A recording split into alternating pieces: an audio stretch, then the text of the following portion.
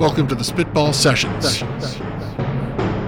Prepare to enter the world of mechanics, the future of game creation, the evolution of design. With your two hosts, Josh Noyes and Luke Boulay, this is the dawning of the new age of remix.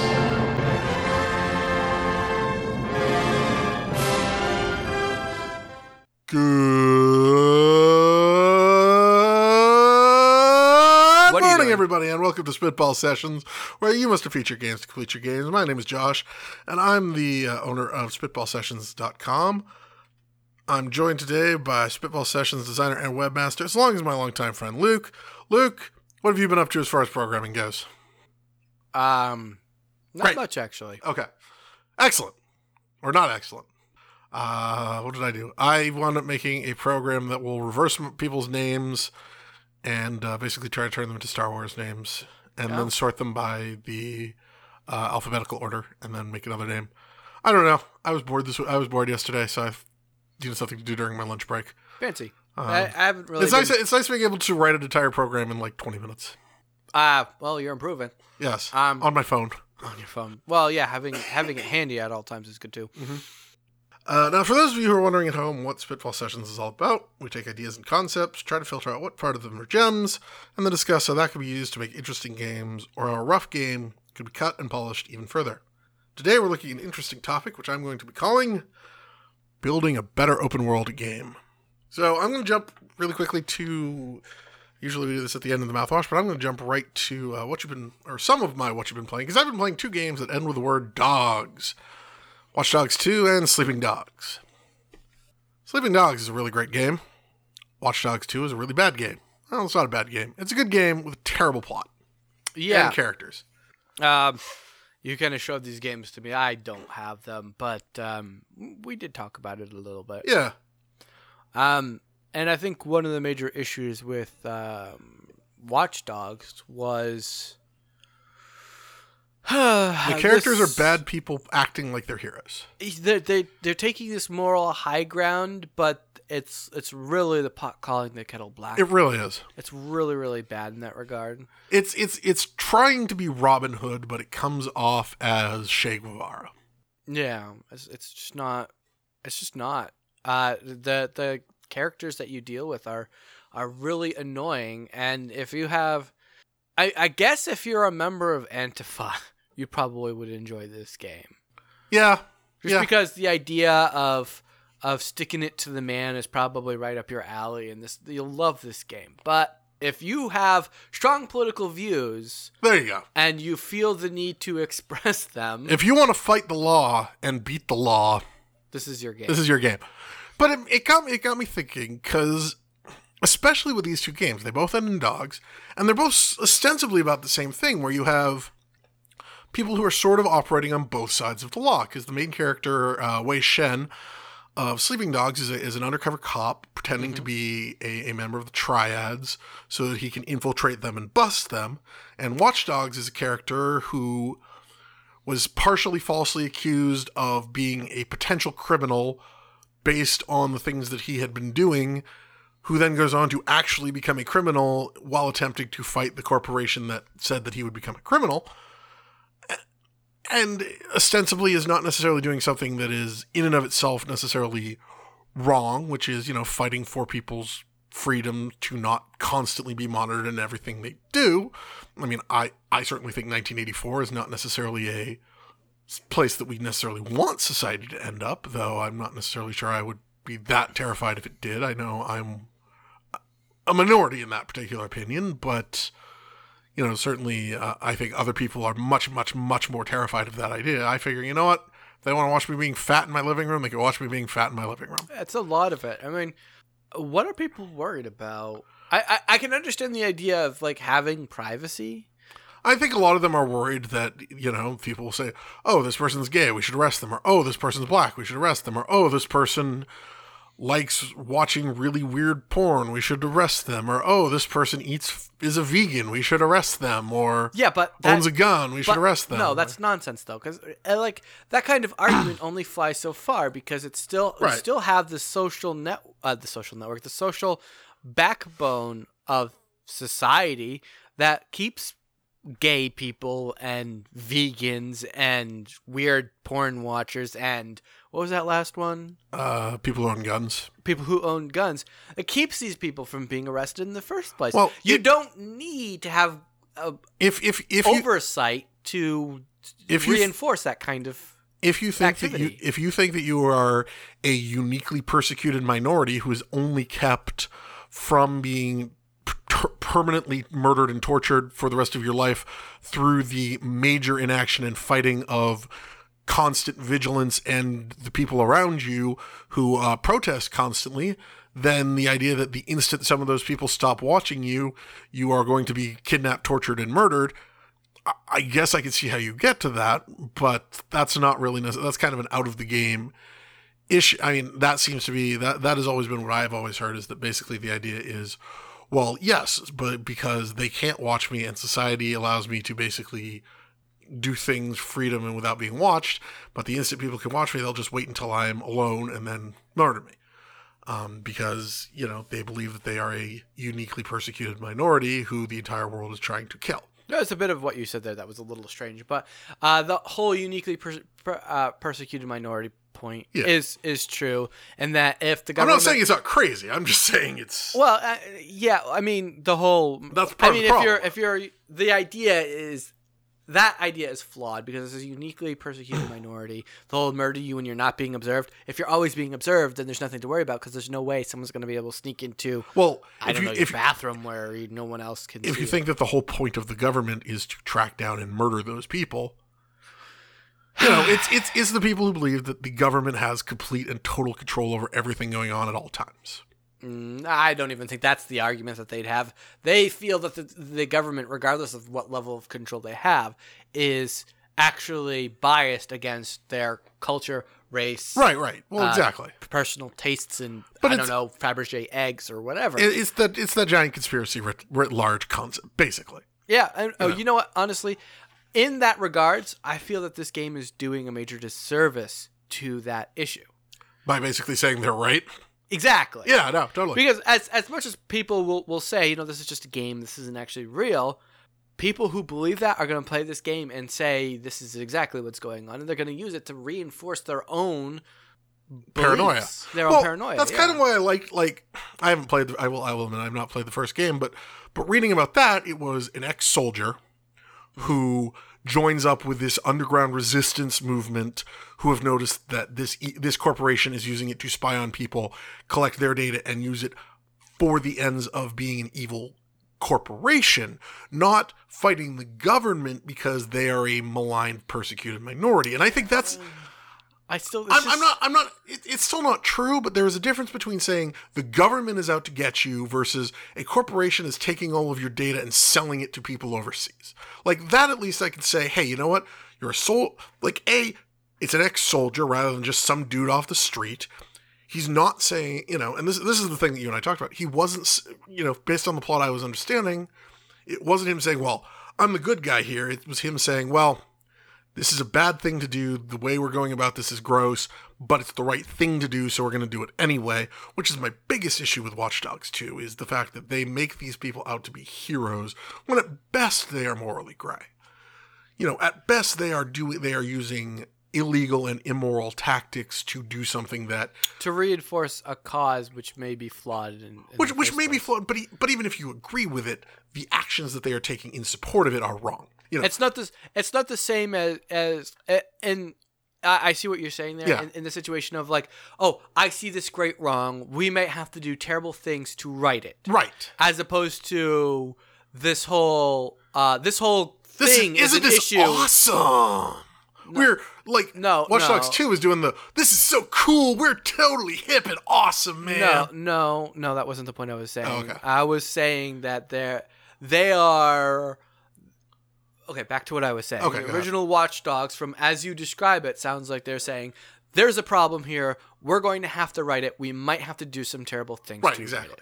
Which is not good, but you can understand the moral question that they're putting to you. I can sympathize. With Watch Dogs 2, they are trying to make it out that these moral ambiguities that they're carrying out for their great cause make them fantastic people, Right. and they're doing something good, and all of their sins are justified because of that. Yes, exactly. And there's no, we're doing this to right or wrong, and our souls are damned for it kind of situation. Right. It's just not there. And you're they're taking the high ground by being horrible people, and that's just not right. Yeah, and like I showed you, like you could just arrest you could call in the cops and tell them this guy's a murderer, you should arrest him, or you could steal money just from random people on the street. Which is wonderful when you think about it, because the major cause of this is to take away that power from a corporation. Right. But then they abuse that power when they have it in their hands. Right. Which in my opinion, a corporation with preset dictates on how that type of information should be handled. Yeah. Might be a more worthy steward. Would be a much more worthy steward, because they have rules set in place, whereas the random guy on the street anyway. who decides that he wants to steal your money because he's got access to your account, or sell your information to China so that they can advertise their, I don't know, chubby beer porn or whatever they want to sell you. Chubby beer porn, that's what it was. Well, I don't know. This is getting into a weird area of vagary. And I honestly, in my opinion, I would trust Google over some random guy on the street. I don't know that I would trust Google. Yeah, well, okay. Over some random guy on the street. Over some random troll on the street, sure. Absolutely. Yeah, probably true. I'm not 100% comfortable with Google, but at the same time, what are they going to do with my information anyway? And they're just going to try to make money off of me and whatever. Right. And again, it's that's the thing, is it's, if I felt like at the end of if I felt like this game was going to say, if I felt like the game was going to play with any of this, or push pull on some of this stuff of exploring what it means to be corrupted by this same power, like, oh, now you have the same power the corporation has. Oh, look at what this can make people do if it falls into anybody's hands. And that would be an interesting story. And it's terrible that by what I see so far, they haven't even touched on this. I don't think they will. I think this is complete power fantasy game. And again, I'm fine with power fantasy games. It just feels weird in this context. Yeah. Like, and this is where we should probably get into talking a little bit about like games that I think are good open world games versus some games that I think aren't as good.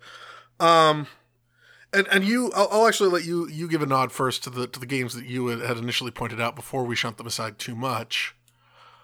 I hadn't really put out that many, but you put Zelda. Yeah, pretty much. Breath of the Wild, as an open world game, did some amazing things. In that it took advantage of one of the major flaws of open world games, in that it used the emptiness of a large world that without like No Man's Sky is a great example of how that can be done poorly, where it was a whole universe of randomly generated stuff. But because of the way it handled it, it just seemed repetitive and trite and useless. And that kind of made the game boring. Yep, I agree. Zelda took the open world and carefully sculpted mountains and other interesting things visually, but it still seemed empty. And they managed to make that emptiness part of the narrative in the game, and that you are alone. You are alone all the time, and I think that reinforces the story of Breath of the Wild, that you're alone. I'm saying that a lot, but I don't think it works as well as you do, but I will agree with you on in general that's definitely true. I think they were very intelligent, and it's still a touchy thing because like it is emptiness, and for some people, I guess you could find that a little boring. But for me, I thought it was a poignant reflection of what they were trying to do. I will also say, I think, Skyrim and Oblivion and the Fallout games, or the Bethesda Fallout games, also do something similar. I think for me, the thing that they do, I'm not actually sure that they do it, but it feels like they do it, is they set up things so that if you've gone long enough without seeing something interesting, they'll just spawn something interesting into the world, which I like a little more. I like to occasionally just feel like I like being off on my own, but it's also nice to occasionally have something come up to threaten me. But I'm going to say we're setting those aside a little bit, because I think those are very well done, but I also think that it's worth coming back to those at another time. But I don't know why, but for me, they feel like a very different thing, and I haven't quite been able to put my finger on it because, we're all about definitions and ideas and concepts here.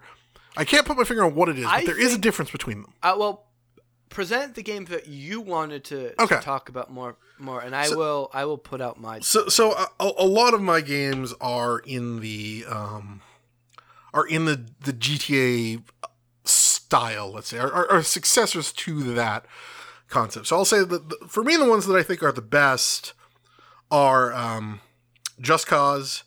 I think GTA 5 does some really interesting things. I think Sleeping Dogs does some really interesting things. Saints Row 3 and 4. Spider-Man 2, and I think Spider-Man 2 is the only good Spider-Man open world game. Bully, and then Red Dead Redemption. All of those, I would say, are good to great open world games. A lot of what I see in all of those, well, first of all, almost every single one of those is in an urban environment. That's true, and I was even going to say, like, Assassin's Creed is another one, and Prototype are other ones that I had put down. Also urban environments, even if they're a little retro. The only one that does not really fall into that is Metal Gear Solid 5, and even that I would actually say is somewhere borderline between this style and the Zelda style. So I think a lot of that is just because, like, in most of those games, and Just Cause is also a little. You're exploring a city. You've got some open areas, but most of it's enclosed. Most of it feels narrower than like if you were to go running out. And it feels much more alive. Yeah, and that's the other thing. It's much more populated. That's true. Like Zelda, Skyrim, and that ilk usually are populated with carefully created characters to the point where you can accidentally ruin Skyrim, or actually I think it was Oblivion, the previous one. You could accidentally ruin the storyline for yourself because if you killed someone who was crucial to the main storyline, they would never die. There's also something to be said for the... And I wasn't quite done with where I was going with that. So they were populated with prefabricated characters. Everyone is tailored. They have their own routines and whatever like that. But it also means that there's a lot less people. True. Whereas the games like GTA, Just Cause, Sleeping Dogs, there's lots of randomly generated population people who have no other merit than that they go from point A to point B, and then they despawn when they leave your field of influence because they're not characters in the game, so they're just there to fill it with more people to make it feel like a full populated environment. True. Where would you put Mercenaries? Because I think that would be in this style as well. Mercenaries? Mercenaries World in Flames. Oh. The old the one that took place in North Korea and the other took place in Venezuela. Whew. I don't know. Was that even open world? It was. I would put them. I would actually put them in the Metal Gear Solid, Just Cause sort of in that ilk. Yeah, because they're a little more mission specific, more mission driven. But they had that same sort of like Just Cause where it's open world, like there are jungles and stuff, but there's also big cities that you go into. I actually think Mercenaries 1 was very good. I don't think Mercenaries 2 was good. I think you kind of liked Mercenaries 2. I can hardly remember the games. It came out at about the same time as Crackdown, so that should tell you how long ago that was. Oh man, yeah, that was a long time ago. So I sort of broke them down into three types. There's your crime-esque type games, such as GTA, Sleeping Dogs, Saints Row, Bully sort of, Lego City Red Dead, Undercover. Lego City Undercover. Actually, Lego City Undercover is basically the Lego version of Sleeping Dogs. Kind of. The true crime games. Infamous, I think, falls into that. Not really. Or Prototype, maybe? No, I put both of those under superhero games. Right, you said Crackdown, though, right? I put Crackdown in the superpower games as well. Oh, okay. I would put Saints Row 4 in the superpowered games. Okay, I see what you're saying here. So it's superpower. So it's like superhero games are Spider-Man, where you're climbing up walls. Infamous, Prototype, Saints Row 4, The Hulk, and Crackdown, where all of those characters have larger than life powers. They can jump really far. Some of them can fly. Yeah. They all have some sort of superpower. Like they can all. You could almost put Saints Row in there. Okay. Oh no, that's Saints Row 4. Saints Row 4 actually, basically, the character is the dude from Prototype. Right. He can jump over buildings. He could fly. Starting to see how often I play these kinds of games. He has force push. Well, I'm going to talk about Saints Row in a second. So the third set I have is the stealth deception games, which I think are really interesting but always flawed. So you've got Assassin's Creed. I think is Assassin's Creed and Prototype. I think are the hallmark of that genre, where you like Prototype, you literally turn into the person. Assassin's Creed is more just about being stealthy. Wouldn't the new Prey fall under this category?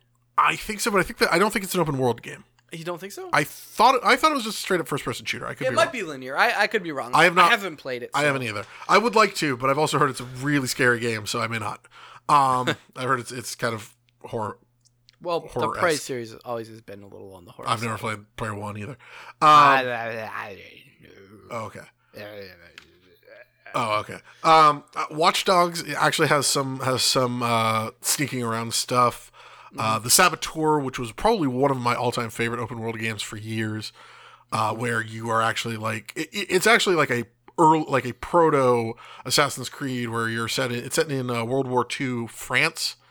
And you're playing an Irish member of the French Resistance, so you basically like could climb around like Altair or Ezio, and then you would like kill German guards and take their uniforms and basically pretend to be a German, and you could get in and out of bases kind of like Prototype.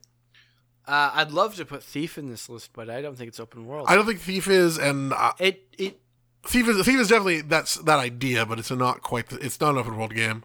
I wouldn't say. Thief should have been an open world game. Well, I think the earlier Thieves might qualify, but they are sort of pre-open world. And then Metal Gear Solid 5 is definitely this, but I don't really want to discuss Metal Gear Solid 5 because that game is so... That game is not perfect, but that game is 100% what it wants to be, and I'm not sure that you could change anything about that and make it a better game. Okay, so where do you want to go from here? So what I want to say is, first I want to talk about a second about Saints Row, because Saints Row is the craziest thing that has ever happened. So in the start of Saints Row 1, you are an anonymous gangbanger. You know, you just landed in Saints Row, and you get caught up with these guys called the Third Street Saints, who are facing some issues. You make some friends, you make some enemies, and you go around and basically purge your territory. Second game starts off, the Third Street Saints are one of the biggest gangs in that area. Your friend's girlfriend is basically murdered. You go on a rampage of revenge, and by the end of that game, you are in charge of of the entire city of Saints Row. This is sounding wonderful. Now is where it gets really crazy. So at the start of the third game, you and your crew, dressed up as members of your crew, go do a bank robbery. You are so popular that the guards are like, please autograph and throw down your weapons before we arrest you, because they want your autographs because you're so famous. You're all dressed up as members of as Johnny Gad, who is sort of the the mascot of that series. You're all wearing have like a mask. Yeah, you're all wearing giant Johnny Gad head masks over your own head, over your own faces. You've got a guy who's along with you because he's studying up to play you on TV in a movie, and then you get picked up by this rival gang, wind up in Steelport. I'm getting this impression that they've got someone on their team who just every time they put out a game goes, how can we make this dumber? And crazier, yes. No, dumber. And dumber. And at one point, you are trained by Hulk Hogan on how to be a better fighter by putting a tiger in the back of your car who will slice you every time you turn too sharply, and then you have to drive these obstacle courses.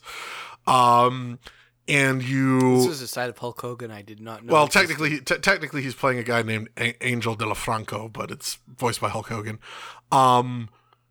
There's a moment where you are singing along to Sublime while driving through, and the guys sing the entire song. It is a weird... Are you sure it was the guy, not you, just singing to Sublime? I was totally singing along, but it's a long scene, and you're actually driving in real time while you do it. There's a scene where it basically turns into Tron, where you're fighting this hacker gang. You get hacked into the world. You turn into a toilet at one point, then they turn you in... Technically, this is all spoilers, but that game's like 5 years old now, so I'm not really super worried about it. Okay, so this game is weird. This game gets weird. At the end of the game, you get elected president of the United States. Well, that's how the next game starts. Saints Row 4, you start off as the president. The very first thing you can do is you have two bills that you are presented with. F cancer or F homelessness. I, of course, went with F cancer. Of course. You sign that into law. And then an alien comes out of the sky, murders you and murders your entire cabinet, places you in suspended animation, and then the rest of the game is basically the Matrix on an alien spaceship, so that you could get up to and kill this guy, and then rescue Jane Eyre, who then writes the continuing saga of Jane Eyre. Jane Eyre. Okay. Or not Jane Eyre. The writer. Not Jane Eyre's. Oh yeah. Wait. Is Jane Eyre the character or the writer? That's what I'm trying to remember. I think it's Jane Eyre, who then writes the continuing saga of the Third Street Saints as they basically take over all of the universe, who have the tower now to travel through time and space. Also, there's a character on your thing played by Keith David, who is Keith David. Also, Keith David plays one of the other characters in the game because in the first game, one of the characters was played by Keith David. Okay. Are we done here? Yes. Can we move on? Also, you have superpowers when you're inside the Matrix, including the ability to jump over buildings, fly, shoot lightning, and run at super high speeds. And I guess we don't really want to forget about the whole. Is that Saints Row? No, that's something else. Also, there's a moment where you rescue Johnny Gat. Okay, we're not going to go over the entire game here. And it plays The Boys Are Back in Town. Okay, that's been Spitball Sessions. I think we're done now. Yeah, I know. So what I'm saying is Saints Row is a crazy series. Mm-hmm. And also, Saints Row 3 is probably one of the best open world games of all time. That being said, we want to make a game that tops that. So I think there's really three things to consider with open world games. And we sort of laid them out. One is how real they feel. Mm-hmm. Two is sort of how much freedom and ability they allow you. And three is, do they push you in a direction that feels logical? Like, Watch Dogs, for example, doesn't feel like the story they're telling you and the actions that you're performing don't ever really feel like they line up. Because you are ostensibly this hacker hero, but the things they allow you to do are all themed around open world chaos, which is what a lot of those games are about. Which doesn't exactly... I mean, like the idea that you can just randomly remote control a car on the street is silly. It's weird. I mean, that's dangerous. It's fun, but that's not something a hero would do. Whereas I think Just Cause is a game where what they want you to do and who you ostensibly are lines up. I mean, you're a guy, you're a one-man guerrilla army. Mm-hmm. And your mission is go into this place, blow a bunch of stuff up until this third world dictator basically gets scared off. Mm. You know, I think the one that a lot of people like to talk about is Grand Theft Auto 4, where the character you are playing is a guy who wants to be done. He doesn't want to hurt people. He doesn't want to be involved in this crime. The whole story is about him. He's trying to get out. He's a new immigrant. He's trying to make a new life for himself, and he gets roped into this thing that is bigger than he is. But outside of the game, there's you can do all the Grand Theft Auto stuff. You could run people over, you could shoot people, you could cause massive chaos, and those never really feel like they line up. Mm-hmm. As opposed, and I think Sleeping Dogs is one that does it really well, where you're playing a cop who's also a member of the Triads. So when you're on missions, you're not supposed to be hurting civilians. You're not supposed to be killing people. You're trying to avoid doing that when possible. But you're also, you also got to look tough. So, beating people up gets you score, roughing people up gets you score, intimidating people gets you score, with the Triads. They respect you more. And it's an interesting push-pull dynamic of, am I going to try to rough a bunch of people up, or am I going to try to play it really safe and keep stay on this cop's good side? And I think that really does a good job of showing what that character actually is probably dealing with in real life, or would be dealing with in that situation. Right. And I think when I look at the games that I don't feel really do that very well, like Prototype is a game that I think of where I feel like it's an interesting game, but I never liked Prototype. I always felt gross playing Prototype. Yeah, that's the one where you're like a mutant, right? Yeah, and you eat people constantly. Yeah, that's fun. Yeah, but I mean, the ideas in that game are really interesting, but I just felt like a bad person playing that game because it's just constantly just murdering people for no reason. I think that's a big issue with a lot of these. If you really put it down put your finger on it. And like, there's a lot of people who enjoy that side, Yeah. but I mean, more often than not, you're causing wanton destruction Yep. wherever you go. Not just wanton destruction, but wanton destruction. I cause wanton destruction anytime I go to a Chinese restaurant. So, like, it does lend itself well to the criminal theme, Yes. but it also will conflict with, like, the good guy side of things. It is that a lot harder- of games like to push. It is a lot harder to play a heroic character. Although I will say, like, there are games that I think have pulled it. Like, I don't think John Marsden is a heroic character, but I think he's a noble character. On the other hand, Who's that? the character from Red Dead Redemption, Okay. who is the cowboy who was a criminal and is trying to round up his former gang for the cops, or the authorities, or I guess technically CIA or FBI or whatever. But like, most of the people that he is killing are bandits or robbers or thieves. Like, he's not just killing random people on the streets. Also, it was the Old West, so it was a little bit more lawless. It falls in line with the theming. Right. And I think, like, he's an ex-criminal. He's not necessarily a good, heroic person, but he is trying to do the right thing. Mm-hmm. I mean, they even have a thing where you can't sleep with any of the women in the game because he is a married man and refuses to do that, which I think is a really nice and interesting touch. Yeah. And I think a lot of games wouldn't necessarily have the guts to do. I think Bully also, like, you're a kid who was sent to this private school because he's a troublemaker, but most of the trouble in that game is not caused by you. I think those are two really good examples. And also, you're a kid, so you're not causing huge amounts of chaos. You're not murdering people.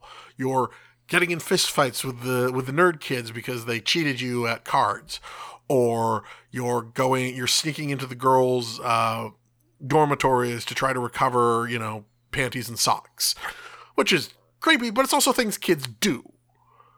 Okay.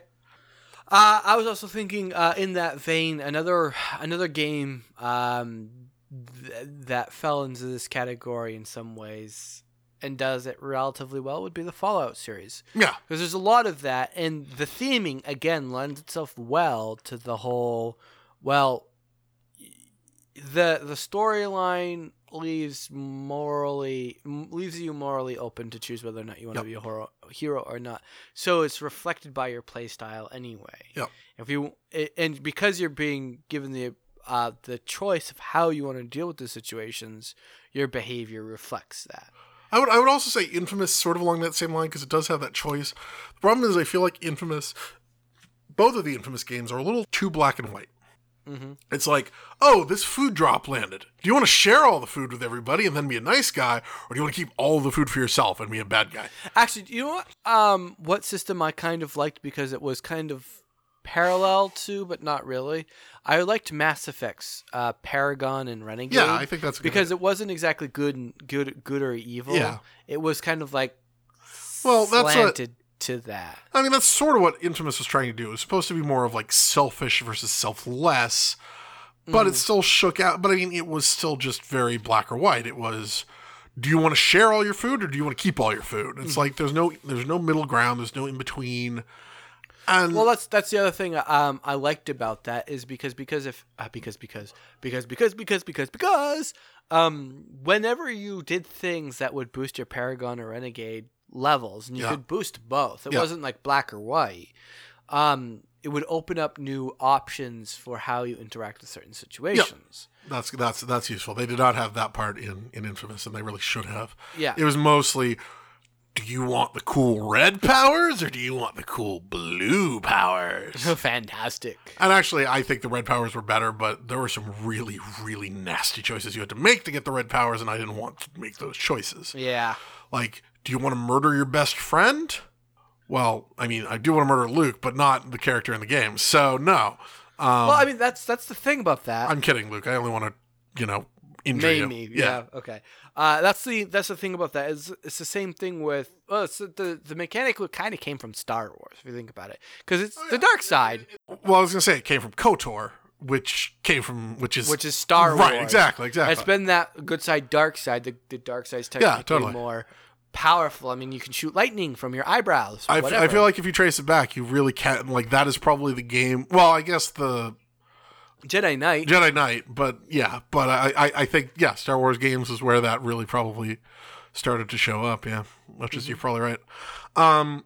So I think the one thing I would really like to see, and like, I know. Okay. Ducks. You want to see more ducks. I do want to see more ducks. No, so I did have one idea. Okay. For a proposal, which is, I think there is a good way to sort of mix this idea of character who feels right in the setting with this bustling area, and it plays into a lot of the Sleeping Dogs stuff, which is, I think you should play a detective. And I had two in mind. Well, okay, so first of all, there already was a game that did some of this stuff, and you've heard of it, I've heard of it, I've played it, you probably haven't. L.A. Noire. Yep, that's exactly what was coming to mind when you started saying so those words. There's one problem with L.A. Noire. It's not open world, is it? No, it is open world, It and is? it doesn't need to be. That's kind of the problem. It's it's sort of the same. It's like you talked about with Zelda, except take out all of the other things. Like, it's open world because you have to drive around and go to different crime scenes, and there are things you have to research. But it's all linear anyway. But it's sort of all linear, and so it's basically just a lot of time driving around doing nothing. Occasionally there are side missions, but for the most part, it doesn't need to be an open world game. Mm-hmm. It could just be an adventure game. And I wanted to like L.A. Noire, and I kind of don't. It is a little too much adventure game for my taste, but I feel like that game would have been better just as an adventure game. But I think you could do something similar with a character that was actually my first open world game that I played way back in the original pre-Windows 3.1 computers, Dick Tracy. Aha. Good old Dick Tracy. Dick Tracy's great. So there was actually, what you would now probably call an open world Dick Tracy game on 5.1 on 5.25 floppy disks, where it's actually very similar to the NES Dick Tracy, where there's this open world map, and you'd be told, oh, there's this crime here, you should go investigate it, and then you'd find evidence, and then you would use that to trace to new evidence, which you would eventually use to take down one of the 7 kingpins in the city. Your Flat Tops, your Flat Tops, Mumbles, Whispers, all the other guys. The blank, I forget who all the kingpins are, but I think you could do a story like that where you're playing Dick Tracy. I also said maybe Sherlock Holmes, but I think Sherlock Holmes is a little different. But where you're playing, We could do that though, right? Where you're playing as Dick Tracy, and you want and each of and each district of the city is owned by a different mob boss, and then something happens, and it starts this war between the mob bosses, and so you're the guy caught between them. So you're not a criminal. You still want to be a good person. You're not going to be running around murdering civilians constantly, which I think is the thing that I would like to see a game with this open world mechanics that actually punishes you for killing innocent people. Assassin's Creed does, or it starts to later in the series. It does. If you murder 2 civilians, more than one civilian on a mission, it makes you restart the mission. Yeah, because it takes out alignment because that character will... Right. Yeah. And Sleeping Dogs does something similar, where if you kill people while you're on a mission, or if you kill civilians while you're on a mission, it's not a severe penalty, but it does penalize you like 40 points. They have actually started to do that in some of these games, and I think that's a good thing. And that's sort of what I like with the Dick Tracy idea is, if you kill... again, you don't want to make it the first time you kill a civilian, because... that's a little too penalizing. But, if you are considered to be a threat to the city, you lose your badge and gun. If you just start going out on the street and murdering people, you're going to lose your badge. Wow. Okay. So just to throw in here, and you can cut this wherever you want, a list of Dick Tracy bosses starting in 1931. Big Boy. Yep. Dan Michelli. Lawrence Lou. Boss Herod. Cut Femon. Bookie Joe. Lips Manless, Danny Supina, Mayor Chiang, Junkie Dolb, Jerome Troz, Sar Rennis, Littleface Finney, Jocks, BB Eyes, 88 Keys, Measles Zenog, Shoulders, Coffee Head, Mrs. Volts, Big Frost, P.S. Tone, The King, George Alpha, Odd Zone, Open Mind Monty, Rughead, Charlie Hardley, Willie the Fifth. That's 5th? Yeah. Ace of Spades, Piggy Butcher, Mr. Intro, The Brain, Flipside, Pinhead, Red Hawk, the Chameleon, Moose, Fiendish Fred, Royal Flush, Baskerville, Big Ace, Panda, Davy Mylar, Mr. Crime, and Venus. So, there's a lot of villains. I mean, you got 4 years of a comic, you have to have a few. 4? 40. 40, yeah. Something like that. I think it went till 1931 to 2014. Oh, I didn't realize it was still going. Okay. So, yeah, when you have almost 80 years, you come up with a lot of villains. But, I mean, I think the 7 or 8 big ones are like Big Boy, Measles, Mumbles, Pinhead. I didn't see Mumbles in there. I think he was one that they made up for the movie. Just falling in line with the weird name. I was going to say taking the movie is what I sort of think of as the, which I mean even that's 30 years old at this point, but that's sort of what I think of as the sort of the standard. And that's what the original game was based on, was the movie. Right. So that's sort of what I was using. Or maybe it was Whispers and not Mumbles. I don't remember. Mumbles sounds right. But I mean, that actually, I mean, the way you laid that out, like, you even just going through those, you could hear that some of those would be kingpins. I mean, Big Boy is the guy who runs the entire city, and then he's got the 7 guys under him. And you could sort of even lay it out like, all right, so you've got your street level toughs who you would probably do some roughing up of, or maybe even do some favors for to get them to roll over on some guys. And then you've got the kingpins, and you got to collect all the kingpins so that you can get to Big Boy and take him down. Like, you can even sort of see in your mind, map out in your mind, like, oh, you got this level of guys, this level of guys, this level of guys, then the guys at the top, and sort of how that hierarchy would all play out. And I think Dick Tracy is the perfect candidate for an open world game. I think I kind of like the idea, the mechanic that I'm seeing where, yeah, you could do jobs for guys because you're not a cop. They're not just going to turn against you. Right. Or you could fight guys depending on the situation and the opinion of that specific mob that you're dealing with to get enough information to find the underling. Mm-hmm. Then you get the underling, you deal with him or get them arrested. And then depending on the success rate, maybe it could be like a random roll or like a combination of random roll and value. Once you either get a good roll or you get enough underlings, it points you to the boss, the kingpin, and then to the main boss. So you'd be working your way up a thing. Or maybe you had to like start over in another district and work your way up to the next guy and get all of them. Yeah, get all the districts and then go after the big boss. Exactly. Yep. And I think that it also deals with some other interesting aspects, because I think one of the things that drives me the craziest about open world games is that there's always at least one type of mission that just doesn't feel good. And it's usually, I mean, it's the same things we always talk about. It's either racing missions or escort missions. Well, escort missions. Oh, I hate escort missions. I do too. So the great thing about Dick Tracy is you wouldn't need to be doing races, because Dick Tracy doesn't do races. Like, that's not what Dick Tracy is about. Dick Tracy, and actually we should say Arkham Asylum, I guess, is technically also a detective in an open world game. I don't like Arkham City that much. I like Arkham Asylum. I don't like Arkham City. But you could actually start, instead of racing missions, which we all know everybody kind of hates in most open world games, there are a couple games where it's okay, investigation missions, which play out more like something like an LA Noire, where, oh, there's this crime that went down in the warehouse. Go out to the warehouse. You start looking around. I recognize that. That's a forged dollar bill. Who do I know runs the numbers rackets around here? Rughead, Rugtop, whatever his name is. So then it's like, okay, well, this crime was clearly committed by his goons, were at least involved in this. So now I got to go over there and start dealing with them. And it gives you a way out of some of those classic ideas and allows you to do some more interesting things, allows you to substitute some of that stuff out. Also, another thing that I think is really important in a good open world game is you want the city to feel real. Like, the one thing that I do really love about there's a couple things. The gameplay of Watch Dogs is actually a lot of fun, I should say. But the other thing I really love about Watch Dogs is it takes place in San Francisco. And the Giant Bomb guys, who have an office in San Francisco, did a playthrough of it. I watched their quick look, and they're like, the map is smaller than it is in real life, but they're like, this is where our office would be if our office was in this game. Mm-hmm. Like, right here.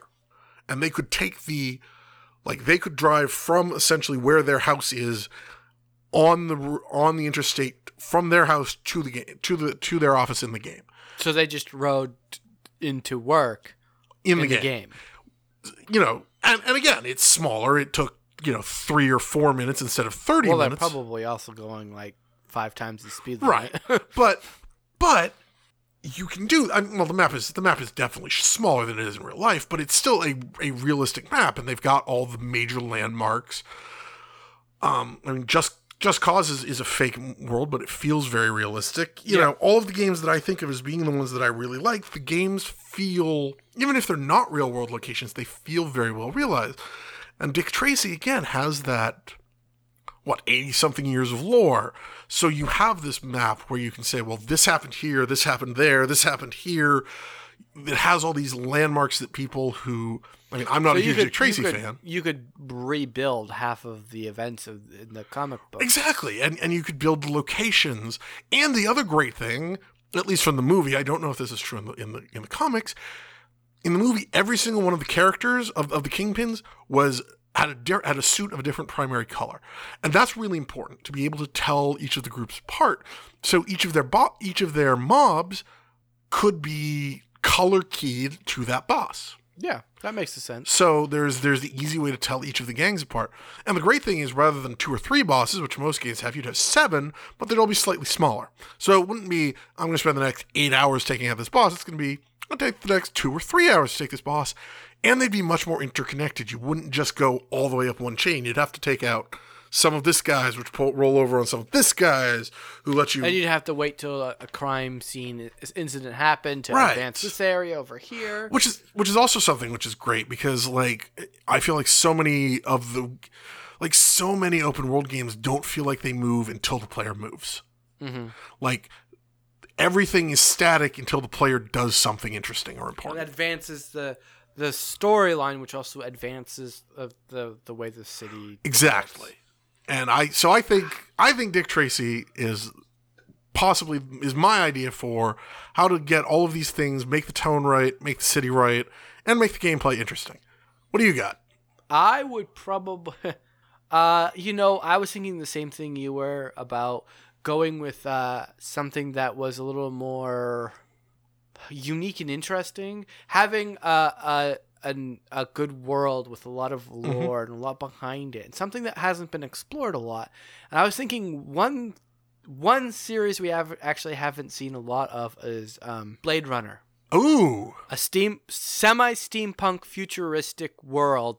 Meets Cyberpunk? Meets Cyberpunk, okay. and just has so much to lend it. And the idea of actually being the main character, hunting down simulants and following the concept behind the original Blade Runner, and unraveling that story in the game, just taking the original story and being part of that would be amazing.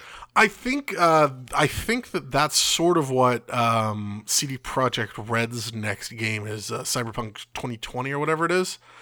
I think that they are actually talking about basically trying to do a lot of the Blade Runner things. I mean, the only game that I really think of that nailed that sort of aesthetic is a game that I don't like, which is Deus Ex, or specifically Deus Ex Human Revolution. See, the problem I have with Deus Ex, while I do like the concept because it does kind of have that feel, it's not gritty enough. I think one of the things that really lends itself well to the Blade Runner universe is just how gritty it is. It is. It feels like the seedy underbelly of a city, and I don't get that feeling from Deus Ex. It's just too clean. It is half the time. Well, yeah, maybe not so much down the road, but Human Revolution definitely feels very clean. You're right. That's the major problem I had with that. Is it was just like it was too shiny all the time. You know what I would actually say? Let's marry it, or maybe sort of marry it with. Well, I think Blade Runner is good, but I also think Fifth Element. There's something about flying cars that would just make that so much more fun. I love that. I do love the feeling of Fifth Element, and I get the feeling that they were kind of inspired by the Blade Runner feel when they designed. Oh, totally. I think some of the same people work on it. Either of those worlds would actually work really well, and actually, the concept of doing something. There's a lot you could do with Fifth Element because there's so much open, but the background is there to build off. I actually think you could marry the two and make it sort of like another open world game that I quite like, which is Red Faction Guerrilla, by actually doing both at the same time. So on Earth, the world is more like Blade Runner, where it's very gritty, it's very poor, a lot, it's polluted, it's really hard to survive. And on Mars or the moon, or orbital stations, or an orbital station, well, I was specifically thinking Mars, so you could have the joke, get your rear end to Mars, from Total Recall, but have that clean and modern and fantastic, and have that be your Fifth Element world, where you have your flying cars and your rich people. And so it would be you would have to unlock different transfer stations. So like you'd be stuck on Earth because you'd be broke, but then you do some sort of job, and then you get framed for something and wind up, therefore you get framed and somebody basically deposits a bunch of money that they're trying to hide in your bank account. So suddenly you're rich, but also the cops are after you. That would actually be kind of cool, because you could start the game as just kind of like, I don't know, like Decker. Yeah. Doing something, and it's like, I'm thinking a janitor. No, well, I wanted to be like, you start off the game thinking that you're playing one thing, and then it hits you with this major story plot point. Yeah. And you've been playing this game trying to make money work, make ends meet as you play. Yep. And then suddenly you have $80 billion. Oh, that would be crazy. And so suddenly money's not the object, but you are running for your life. Yeah, that would actually be really cool. And the other great thing about the Blade Runner universe is they always know where you are. Right. And so there's less it would actually have to be. Here's one issue. I do like the idea of having Mars as like a top tier place to go, but one of the things that I've always felt from Fifth Element, which is a movie I love, right, was the tiered levels of the city. Okay. Where at the higher you got, the cleaner and the nicer it looked. That's true. So you could still do that, but as you progress in the game, you're working your way up, and things get cleaner. Or that would work. Then you could do it all on Earth. Then, and then you just jump to the whole Floston Paradise cruise ship kind of situation. Yeah, that would be perfect. And so then suddenly everything's like pristine and stark and absolutely gorgeous. And that way there you can do what the guys wanted to do in Deus Ex and show off the shiny materials, but at the same time, you have all this grit and grunge to really build an atmosphere that makes you feel blah. Yeah, and which is important. And while you were talking about the aesthetics, it actually made me realize, while we were talking about the fact that they could see you everywhere you go, that actually makes a game where something like Assassin's Creed or like the Saboteur stuff actually makes sense, because it's not just, oh, I've got to get away from this one or two soldiers, which frankly I'm stronger than anyway, so why the heck am I hiding from them? It's no, literally the entire world is out to get me, so I'm going to have to steal people's clothes, I'm going to have to forge identities, I have all the money in the world on this phone, what am I going to do with it? And then things like hacking make sense. Then things like hiding from people make sense. Then things like stealing cars make sense. Yeah, exactly. Do you remember Minority Report and how he had to get a fresh set of eyes? Exactly.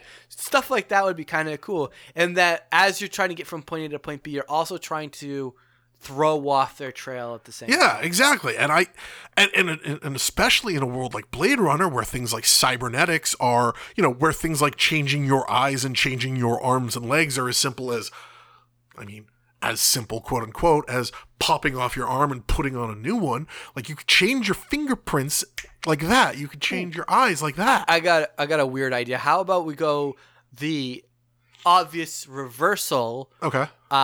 From Blade Runner, instead of it being that everybody's simulants, and this could be like a twist in the story down the road, instead of everybody being simulants, sorry, everyone being human and the simulants being hunted, it's the other way around, where you're in a city full of simulants. Yes, and you're the only human? Hunting humans, and then, you're hunting humans. Oh, I see. And you don't realize it until the big twist. So it would basically be Battlestar Galactica? Kind of. Okay. Well, no, Battlestar Galactica is not like that. It's basically about Cylons trying to murder all of the humans. Well, I guess when you put it that way, yes. Yeah. But I was thinking, like in the guise of Battlestar Galactica, you're on a ship full of humans and you're trying to find the Cylon or two that's like perfectly masked. I think either way works, or you can do something even sort of in the middle where everybody's just sort of, depending on how far down the sci-fi you want to get, like, even just everybody has a little bit of cybernetic in them or a little bit of cyborg in, like that spectrum of human to replicant to cyborg is all like different series handle it differently. I like everybody being a little bit cyborgy, just because then you can do things like you could go as far as to say that any human who's gone 100% organic and has opted not even to get the chip, with the chip being the identifier that everybody has. And if you don't have an identifier, and they work really hard to fake that they do, which is something embedded in the back of their neck, if you don't have it, then you're coleslaw as far as they're concerned. Oh, actually, I have it. Okay. Going off of the fan theory of Blade Runner, you are a detective working for the Blade Runner team. They find out that you're a replicant. And you don't even know? And you don't know. No, well, you know at some point, because then you can do the things like I'm talking about, like swapping out your eyes and stuff. No, what would be fun is if you find out first. Right. And then you start off being like a guy, right, doing his job, and then it comes to like, oh wait, I'm a replicant? Like maybe you cut your hand or something and you realize you're not actually bleeding. Well, that would be kind of hard to hide, because everyone cuts themselves every now and again. It would have to be something more literal. Something, because like if he was, I don't know, a really well disguised replicant, some sort of experiment to hide a replicant. No, I mean like he like slices his arm wide open and realizes that it's not. Okay, I guess we could do something like that. I kind of like the whole total reversal thing. I do too, but I mean the only reason I like the total reversal, I think they would at some point it's two different games. The reason that I'm sort of married to, like I see where you're going. The reason I'm married to mine is because you started talking about things like replacing your eyes. And I like the idea of just at any time you could swap your fingerprints for somebody else's. Or, I mean, if you're going to do it the human route, the reverse would work, and you find out that you're human, and then you have this like thing that you carry with you, like a little PDA type thing that allows you to do things like hack any terminal you come across, or see things, or give you, where you have all that money on it that you can do magical things with. At some point, it's the Arthur C. Clarke's law that any sufficiently advanced technology is indistinguishable from magic. Correct. I think that's a good... I think that's a good wrapping up point. So with that, we will move on to the mouthwash.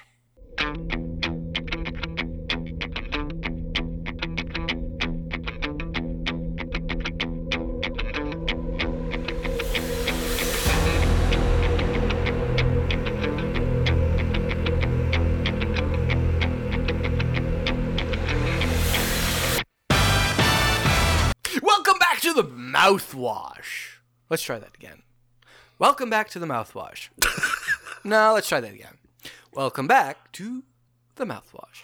Welcome to Jersey Shore. Welcome to Jersey Shore. I mean the mouthwash. So today we've got an empty slate, but we're going to talk about one game and one game alone. Yes, we're going back to the heady space days. I guess in honor of SpaceX successful... What are you talking... Dude, seriously. I don't like elongated muskrat. I wasn't talking about Elon Musk. Oh, okay. Regardless of what you think of the guy who presented it, SpaceX is actually SpaceX is cool. Pretty cool thing. Back to what I was saying. In honor of the successful launch of their heavy lifter, which put... here's something you're going to be happy about. They put his personal car in space. Nice. It's going to Mars. So that he can catch up with it and drive it around? No, it's probably going to collide back with the Earth in about 18 billion years. Oh, okay. If it lands on my house, I'm going to be mad. So, actually, I was really pleased when I found out about this. They took a Tesla car and they put it in a transorbital maneuver so that it would reach out to where Mars is and then come back. Nice. But they overshot, and now it's going out beyond Mars by a few, 100,000 miles, and then swinging back to Earth. But so basically what you're saying is that they would not be good at Kerbal Space Program. Well, they'd be no better than me, that's for sure. That's for sure. So, I guess we just wanted to go back and talk about Kerbal Space Program. We talked about it a little bit here and there, we wanted to revisit it and just talk about... Well, so I have one thing to say about Kerbal Space Program. What's that? Well, actually, it's more of a question. Why choose this goal? Why 75 years ago fly the Atlantic? Why climb the highest mountains? Why does Rice play Texas? We choose to go to the moon. We choose to go to the moon in this decade and do all these other things, not because it is easy, but because they are hard. Yeah, I don't like quoting real people. Well, you're less cool. Nonsense. I actually got to read that entire speech for a Toastmasters presentation once, and I had so much fun giving that speech. I'll bet you did. That's the JFK at Rice University is probably one of the say 4 or 5 most fun oratorical pieces you can give. So anyway, we're not talking about public speaking. Yeah, I don't know why you even went in this direction, but whatever. I don't have much to say. I have a lot to say, and it actually starts with why do we choose to go to the moon? Because the thing that told me about that actually sold me on Kerbal Space Program was watching the Idle Thumb Let's Play of it 6 years ago now? Uh-huh. Well, I guess there's a lot of reasons why people play this game and do that. And they differ a lot. Yes. I think you might be more like the Beast guys in the Giant Beast Bomb, stuff, yeah. The Giant Beast stuff. And that it's cool to strap a whole bunch of stuff onto a rocket body and just see how spectacularly you can make it explode. It actually isn't for me, but I'll let you talk a little bit about why you play first. Because I have actually been thinking about this since I saw you put this topic down. I really like the sense of accomplishment I get when I set myself a goal, design something to meet that goal, and then... Because there's a bit of a disparity between actually creating a craft and then flying the craft. Yes. And so you have those two stages where you have to make the craft to do what it is and plan it out. And there's some good tools as mods that help you do that. And then put the craft on the launching pad, push the space bar, and see how far you can get before something goes horribly wrong. And then that one time that you finally got the thing tuned to perfection, and you get all the way out to the moon, and then you land on the moon and it falls over, is the most exhilarating feeling you can ever get. I don't know. Actually, no, sorry, not exhilarating. Frustrating. Yeah, I was gonna say I actually really hate it when my thing tips over. I think what it is for me is a similar idea, but I really I started playing the game because you really, really, really pushed me to play that game. You thought it was so cool, and I remember the first 8-10 hours I played that game. Very similar actually to the game Trials. I hated that game. Could not stand it. How did you put 8 to 10 games into a game that you hated? Because I'm a stubborn piece of crap. Oh, okay. I've put way more hours into games that I have disliked way more than Kerbal Space Program. That's the funny thing. I'm just going to put this out here. It's kind of like an aside. Because this is Tangent Town, and we're just going to let that go. You have this habit, I think, of putting more time into games you hate than you do into games you love. You'll play a game like, this is the greatest game ever. You'll put 3 hours into it, put it down, and then you'll pick up something that requires you to stick, I don't know, forks in your eyes in real life. Who's that by? I don't know. I'll look it up for you. I think it's called iFork or something. I thought it was the sequel to Call of Duty. Yeah. No, it's... I am a stubborn individual, and I am well aware of that failing, and it is both a good thing and a bad thing, and, in equal measure. I agree with that. It doesn't happen with games for me as much as it's just like problems. Yeah. Like Kerbal Space Program will do this sometimes where I'll just have a rocket that's just like nearly there. And I know with a little fine tuning, and I will go into the wee hours of the night just to get it just right. Or programming's the same way. I've been up till 1 o'clock in the morning, which is late for me. Yeah. And I'll stay up past 1 to get my code to execute. Well, right. Well, this is what I was going to say is there is a difference between saying this is obviously a bad game. There's no point in continuing to struggle against it. I could tell, I've played games where I can instantly just say, this is not a game for me. This is not a game I like. This is not a game I want to like or care about. And I could walk away. But there are also games like Kerbal, like that Bennett Foddy, Getting Over It with Bennett Foddy, like Trials, like a few others where I'm like, okay, well, I could tell there's something good here. I could tell that this is a game that Europa Universalis 3 is a great example as well, where it's like, I could tell there's something here. A lot of people like this game. Luke likes this game, or the 3 Moves Ahead guys like this game. And they really, really, really like this game. There should be something here for me if I can just figure it out. And Kerbal Space Program, it happens to be one of those games you figured out. And Kerbal Space Program is a game that I figured out, and it's a lot of work, and it took me failing a lot, and honestly, it took a couple of patches. Like when I first started playing it, it was just in a state where I really couldn't even figure out what I was doing. That's true. But it has come a long it has way. I mean, the difference between Kerbal Space Program now and Kerbal Space Program when I first started playing that game is night and day. And some of that is... But it was like, you know, it was, I saw you doing things, and then I watched a couple other people play it, and I was like... And I walked away for a while, for like a year, and said, no, I just can't do it. I can't figure out I can't figure it out, and I can't figure out what I'm doing wrong. Mm-hmm. Like, it wasn't, you know... I think for me, that's where a lot of stubbornness is it's if I could see what I'm doing wrong and I could see how I can get better, then I'm just can't stop. It's the same with programming. It's like, oh, I can see the solution. I don't know how to get to the solution, but I know there's a solution here.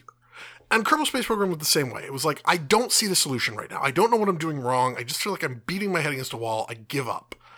And then I watched something. I don't know whether it was... a video, I don't know whether... Oh, I think that actually might have been when I watched the Idle Thumbs guys.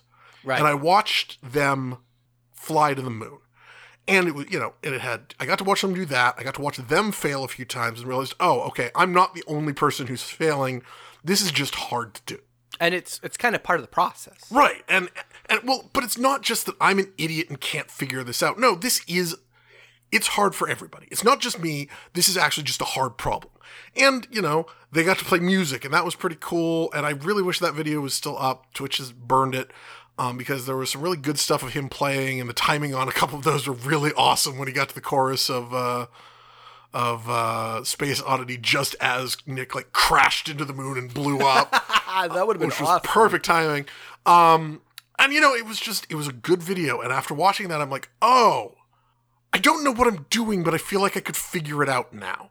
Mm-hmm. And it still took me a lot of time, and I still walked away from it a couple of times and came back to it and walked away and came back to it. But eventually, I did manage to land a craft on the moon. I landed a craft on Minmus first, and then managed to land a craft on the moon, but I managed to land on both of them. I think I actually managed to land a craft on Minmus like the day before you actually managed to do it, too. Yeah. But you had already landed on the moon, so it was a little bit of a different thing. But... you know, and at some point that actually became my motivation. Is I'm like, okay, well, Luke's gotten a ship into orbit. I've gotten a ship into orbit. Luke's orbited the moon. I've orbited the moon. It was sort of like a space race. Like, all right, Luke hasn't made it to Minmus. I'm going to make it to Minmus. I'm going to beat Luke to Minmus. I'm going to be the U.S. or Russia, one of them, and we're going to make it to the... And I did, and I was very proud. I was very proud of myself. I'm proud of you, Josh. Thank you. And you beat me to the moon, so I guess that makes you the U.S. So But I think actually I wanted to talk about that. There's something different about us. We are very different in how we. I was going to talk about that too. Because like, with the way Kerbal Space Program is designed, it's far more visual in how you handle things. Well, there's that, but I was also going to say that you take a very taxological or a very scientific approach to it. I'm going to take these numbers, like I'm going to open the panel and I'm going to know, okay, I need this much delta V to get from here to there, and I need this much delta V to get from here to there, so I'm going to build this stage so it has this much delta V, and then I'm going to fly it very precisely, and I'm going to roll very cautiously, and I'm going to make sure that I have just the precise amount of delta V, or maybe a little bit extra, to offset my thrust-weight ratio to make sure that I land there and make it back with just the amount of fuel I need. Yeah. Whereas I don't look at any reference materials because for me that is actually some of the enjoyment. And it does feel... That actually is what I was thinking. If you had, and you probably should. Yeah. If you were to get yourself the formula, and there's like some formula calculators that you can get. Oh, yeah. And crunch the numbers yourself, I think that would make the game even easier for you. Because then you would work out the math, you'd figure out what you need, and then you'd build it to spec. But it wouldn't be that you had the table of numbers already. You would do the extra bit of number crunching yourself. I could do that. I'm not a huge fan of math, but I use Kerbal Engineer at this point. I use KER, and so I have over the years started looking at things like thrust to weight ratio and drag and doing some of the numbers myself.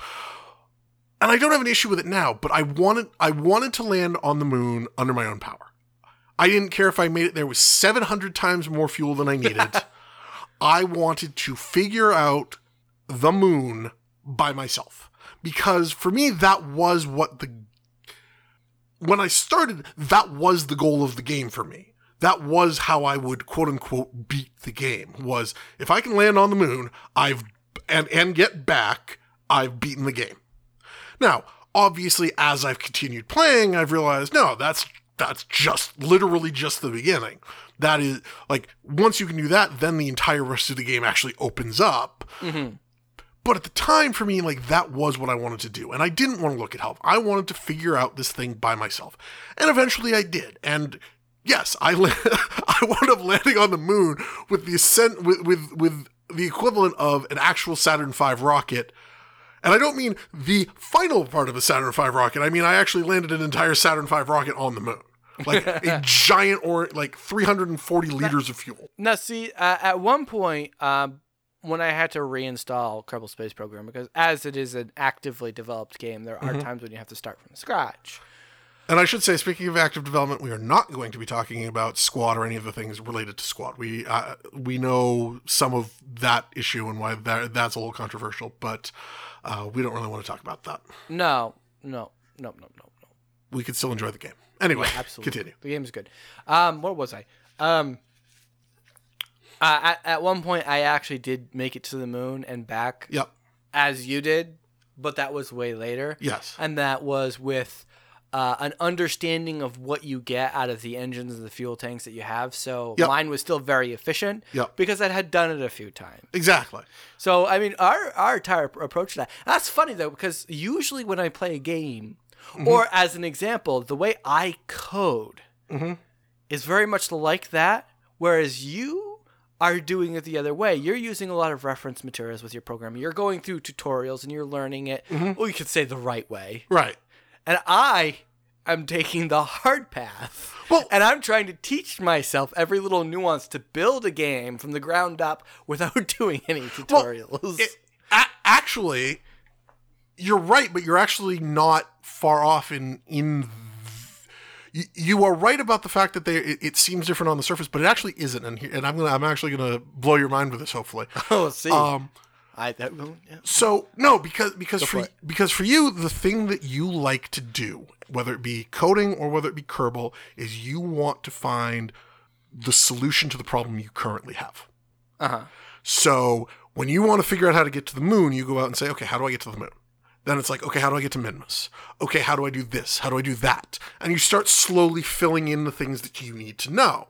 Whereas when I'm programming, or when I was learning how to fly to the moon, I started with, okay, here's a rocket. Here's what this rocket does. Here's what this rocket does. Here's what this rocket does. Oh, if I put these 4 rockets together and fly them, this happens. So I'm starting from the basis of general principles of rocketry, and eventually narrowing it down and narrowing it down and narrowing it down to just the things that I actually need. It's starting with this broad understanding of how the whole thing works of my entire toolbox, and then I can pick out the tools I need. Whereas you start with, how do I use this tool? How do I use this tool? How do I use this tool? Yeah, that's true. Or how do I make this thing? How do I make this thing? So you were like, well, how do I make a rocket to get to Minmus? How do I make a rocket to get to the moon? Whereas I was like, all right, well, I know that if I put this rocket and this rocket together, I can fly it. And if I put this rocket together and this rocket together, I can't fly it because it's too heavy. Or if I put these 3 rockets together, I can't fly them because they're aerodynamically awkward, and I can't get them off the planet because I can't turn the rocket without the rocket exploding. That essentially equated to you saying, okay, well, I need to get to the moon eventually, so I'm going to keep trying and erroring until I get myself to some semblance of efficiency to get to the moon. Whereas I want to go to the moon.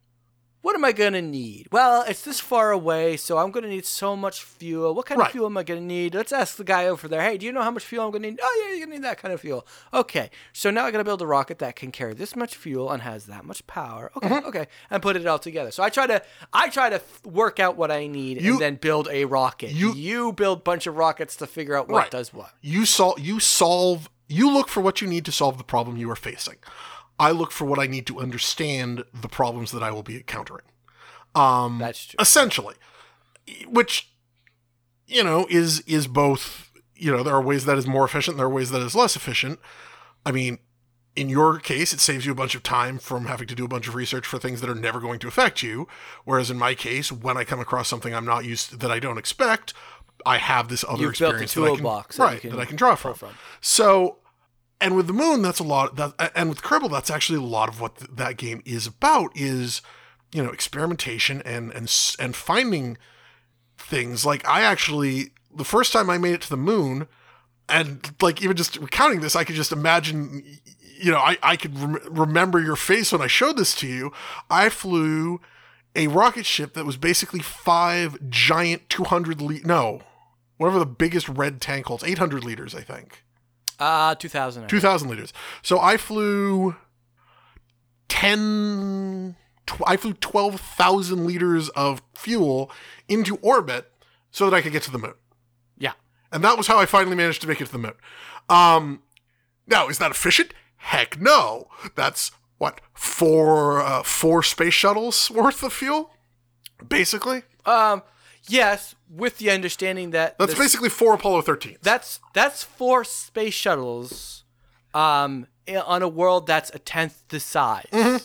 So that's like overkill to the... That's 40 times what you needed. I mean, technically the tanks, I think the tanks are also smaller. And I made it to the Moon, and I made it to the Moon with so much extra fuel that I literally was landing basically a skyscraper and trying to keep it stabilized, and did not. I also learned on that occasion that if you drag your fuel tank across the Moon, it will explode, and that explosion, if you manage to hit the if you manage to hit your decoupler at just the right moment, you can actually use that to basically slingshot yourself off of Minmus. Not something I would recommend anybody ever try. But the thing is, like, along the way, and this is what I both love about Kerbal and kind of hate about Kerbal and really wish there was more to it. And this is actually something I've been thinking about a lot today, is my biggest issue with Kerbal is that there really aren't that many goals. Or there aren't that many milestones. Like, the first time that you get off of the planet is amazing. Yes. And the first time that you manage to make it into orbit is amazing. What did I say its fuel capacity was? 2,000 liters.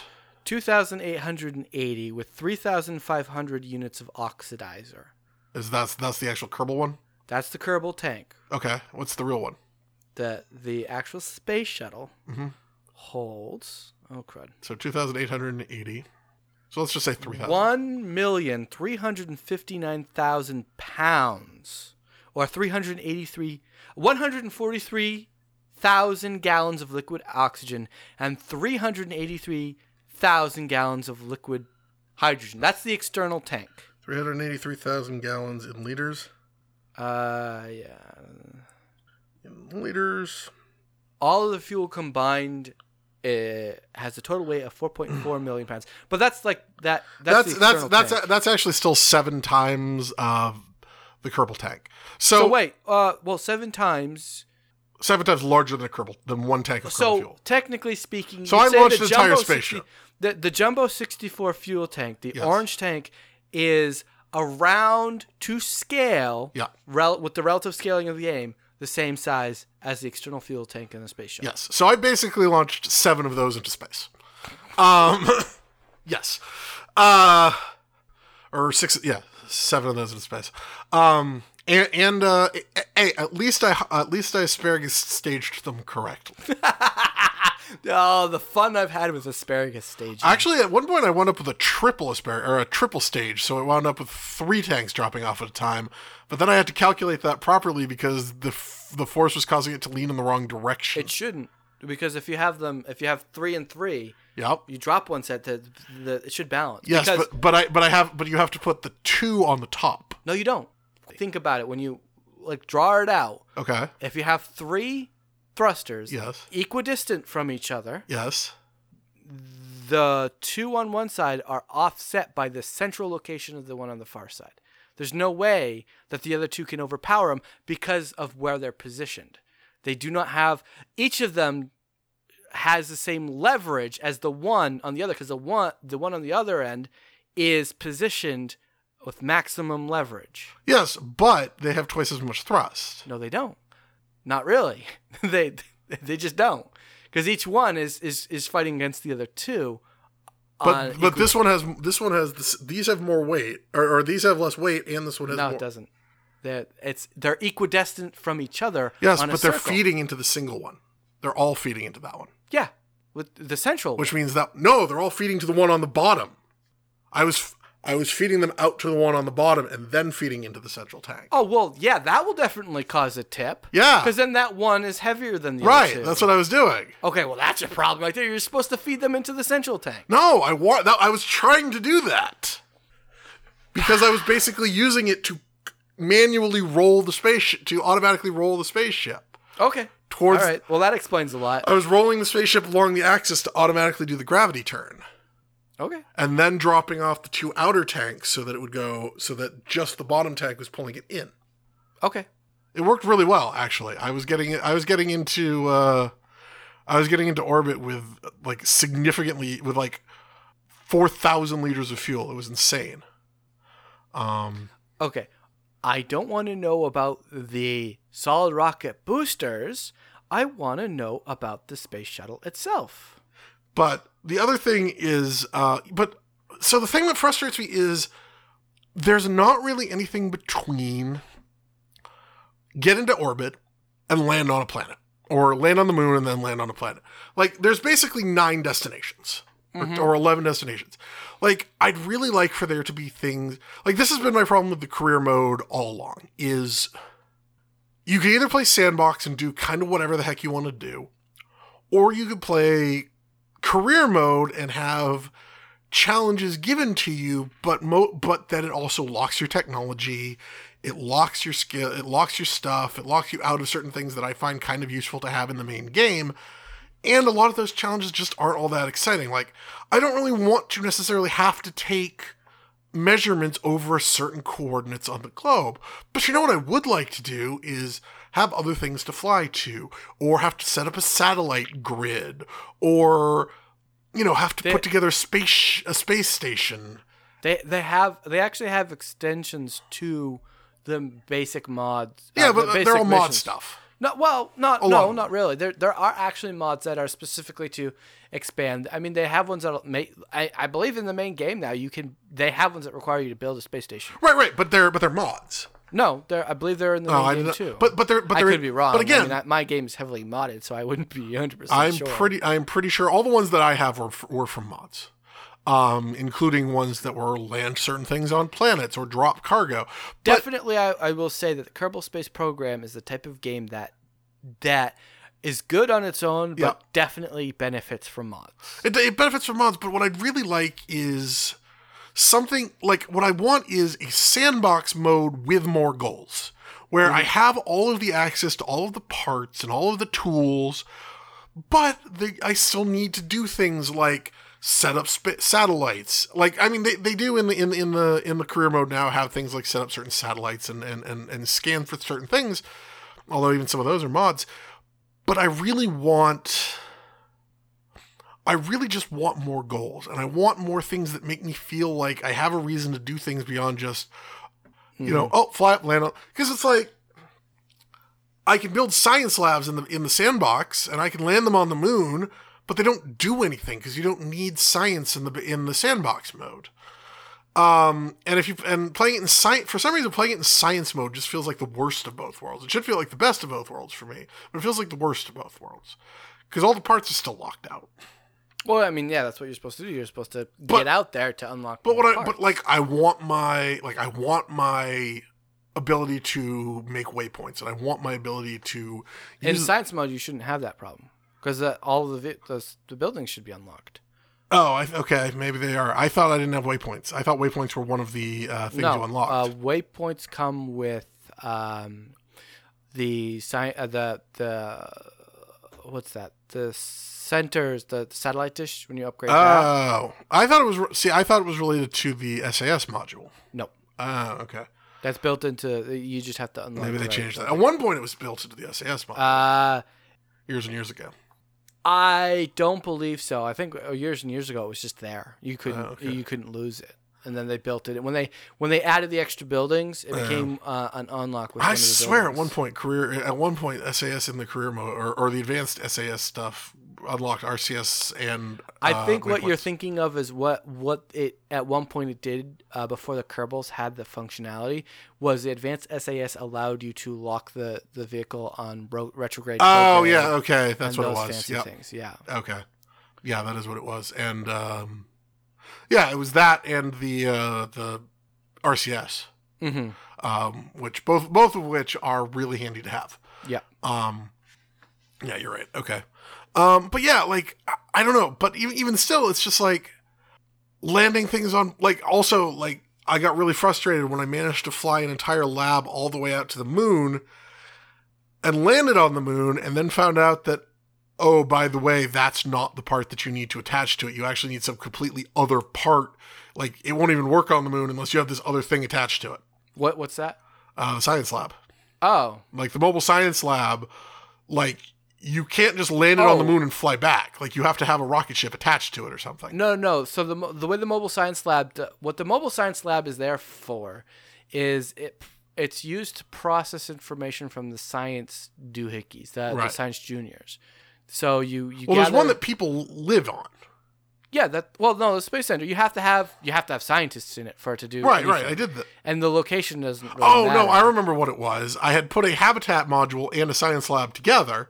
So they could fly up in the or not the habitat module. Yeah, I put a habitat module, a science lab, and then a passenger container together. Mm-hmm.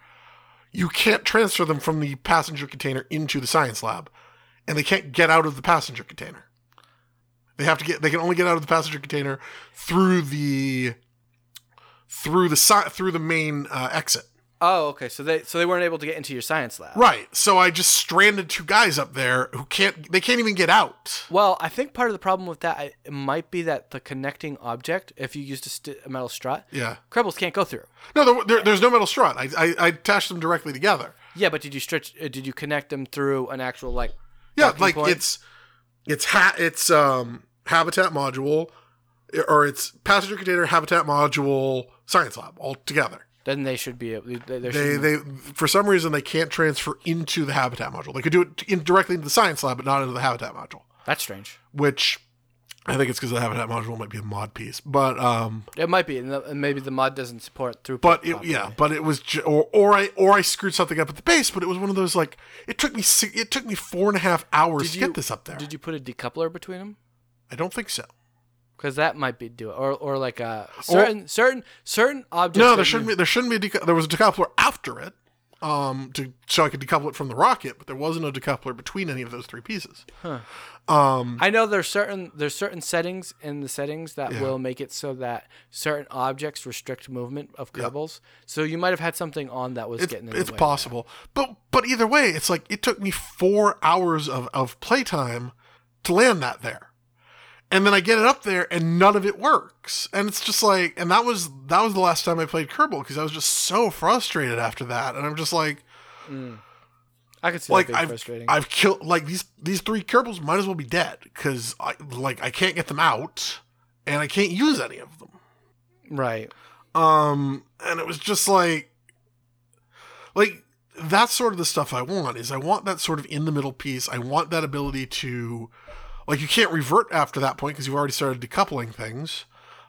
Just some of that sort of ability to fix some things, to revert some things, to, the little stuff for when things actually break and there's nothing you can do about it, or you shouldn't necessarily be expected to know this stuff. What are you reading?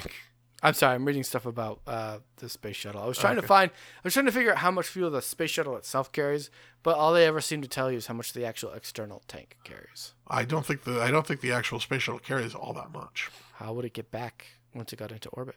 Well, I mean, it carries enough to how much? Not a lot. 5 gallons? 50 gallons? How much? I believe according to Scott Manley, it's something like 50 or 100 gallons. It's not much. It's not even rocket fuel. It's jet fuel. because they are basically, they are basically falling out of orbit. I don't think it's jet fuel because you would need oxygen. Well, the way he was talking, it made it sound like they actually don't do much flying out of atmosphere. Somehow they have a way of not. I don't remember. There was a lot of it's like a monopropellant system. A lot of I know they have a monoprop system. Yeah, that's what it is. It's all RCS thrusters. Okay.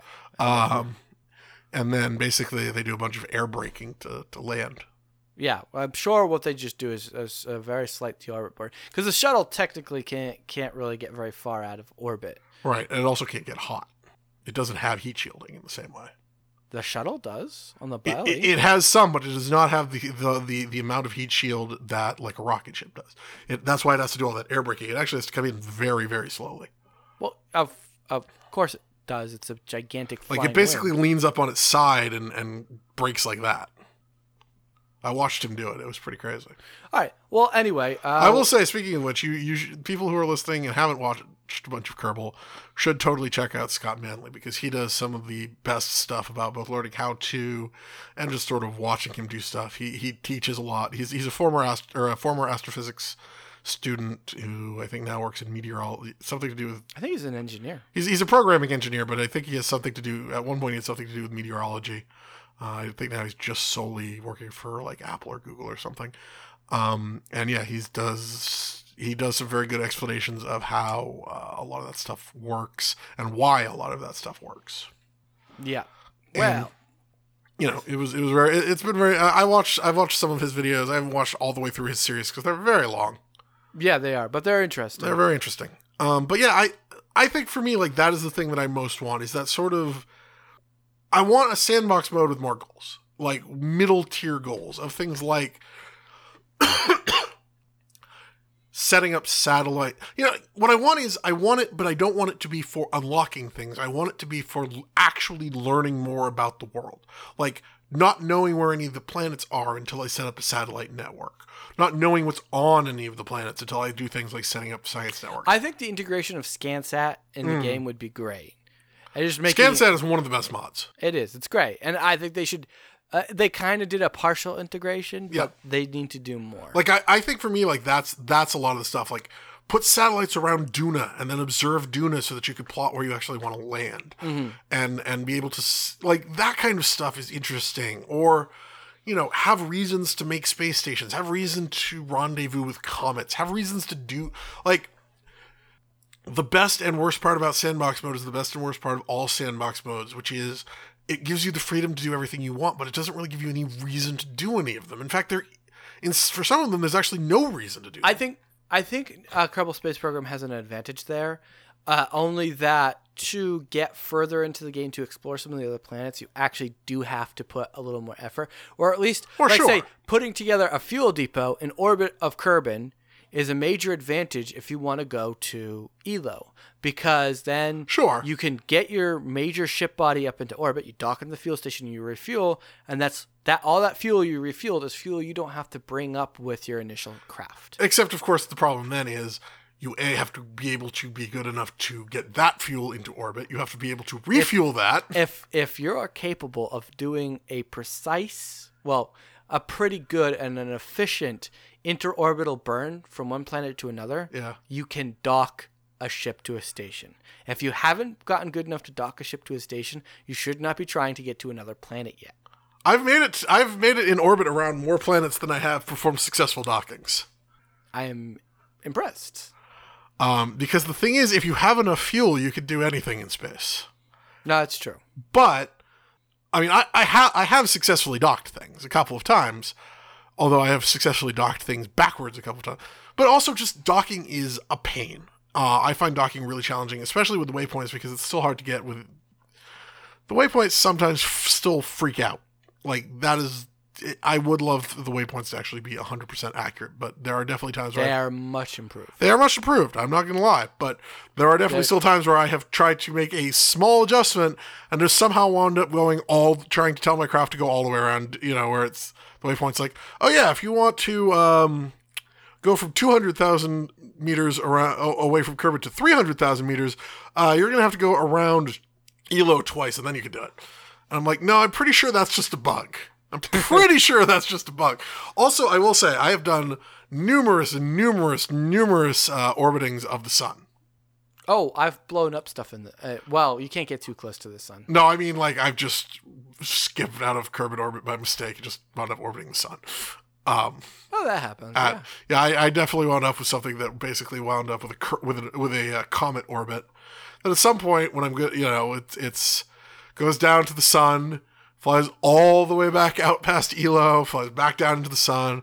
It'll rendezvous. I think it rendezvous with Kerbin once every 42,000 years. As long as you don't get within, I think, 800,000 kilometers of the sun, you're fine. Yeah, but trying to figure out how to rescue this guy is going to be interesting, because by the time I have a chance to even rescue him, he's going to be 42,000 years old. It is a good thing the Kerbals don't die. Yeah. Kerbals are long-living, very robust creatures. Unless you put in the mod. The one mod that I have not had the nerve to try, and that I want to try, but I don't really want to try, is the one that puts in, like, life-sustain stuff, like life support stuff. Oh, yeah. So, okay, I think to finish this up, we're going to talk about some of the mods that we like. I don't actually know that I remember all of my mods. I'll pull up CCAN while you're doing that. Okay, yeah, I'll talk about the ones that I can remember off the top of my head. So there's the ones that I have that I use a lot. There's some good building mods out there. There's which I can't think. Bison I know is a good one, although that one I don't actually have right now. I'm not sure. There's a base mod that I use. I think it's just called like base mods. So that one's really good because it has a bunch of base building modules that you can actually land on other planets. It can be a little awkward because they're not exactly shuttle shaped or ship shaped, but I've gotten a station that was made out of those mods to the moon, and it was very successful. And the pieces are really nice looking, and they add an extra flavor. On that vein, KIS and KAS, Kerbal Inventory System and Kerbal Attachment System, are two fantastic mods. The Inventory System gives you the ability to have boxes with things in them. You can store parts in the containers, small parts, like and you also get some inventory pieces like a hammer and a wrench. I think that's actually part of the attachment one. So the attachment one is great because that allows you to build things on the fly outside of the VAB and the SPH. What is a VAB and what is an SPH? The Vehicle Assembly Building and the Spaceplane Hangar. Good. Those are probably things that people would want to know. Maybe. Who cares? So those are great. So those two are really good. The SatNav, ScanSat, is a great mod. It gives you some parts that allow the ability to scan planets and moons. Yeah, ScanSat's great. It's different from the satellite mods that have been added to the game recently in that you actually get to build maps of progressively higher detail depending on the scanner equipment that you use. Or how close you get to the planet. Well, no. Or is that not... That does not get modified. It's literally the resolution is whatever the ScanSat component is. The closer you are, actually, the worse. You want to be as far as you safely can because the scanning beam is wider and you can cover more of the planet at any given point. I gotcha. So the great thing about that, though, is ScanSat also comes with some extra mods that use the ScanSat. You can also attach those to your mod set, which we recommend CCAN to install. CCAN is the most useful thing, which is the something Kerbal Attachment Network or something like that. What is that? Whatever. It's a repository of mods that allow you to install mods for the game. Yep. It handles it for you. It's a mod manager. It's really good. It allows you to see what is available for your current version of Kerbal Space Program. Yep. So back to ScanSat. Comprehensive Knowledge Archive Network. Perfect. So back to ScanSat. You can scan planets, then you have a false color map of the planet, which you can use to identify good places to land, craft, and you can also identify where points of interest are, including some of the Easter eggs that the devs have made. Yep. Also want to shout out to Copernicus, and there's some other, there's a real scale mod that both of these... I don't like that one very much. Both of those mods are great if you like a more aggressive place to explore. Copernicus adds several planets that actually rebuilds the entire solar system. I believe. I did manage to park a satellite like 1,300 meters off of Minmus, which was pretty awesome. Fancy. Not helpful, apparently, but yeah, that was super fun. Was just like, all right, I'm basically touching the nearest mountain. Let's drop a satellite right here. Also, something I have learned with ScanSat is don't use. I always get them backwards. It's decouplers, and what's the other one? There's the decouplers, and then there's the I don't even know. Starts with a C. Yeah, they're. I know what you're talking about. So one of them basically goes pop, and the other one just sort of lets go. Use the one that just lets go. Oh, usually you can see how much force they use when they decouple. Yeah. So apparently, if you do that with enough force, you could actually throw a satellite way off base. Also, especially when they're nice and light. Yeah. Also, I like putting little Xenon tanks onto my satellite so I can make sure I have them exactly where I want them.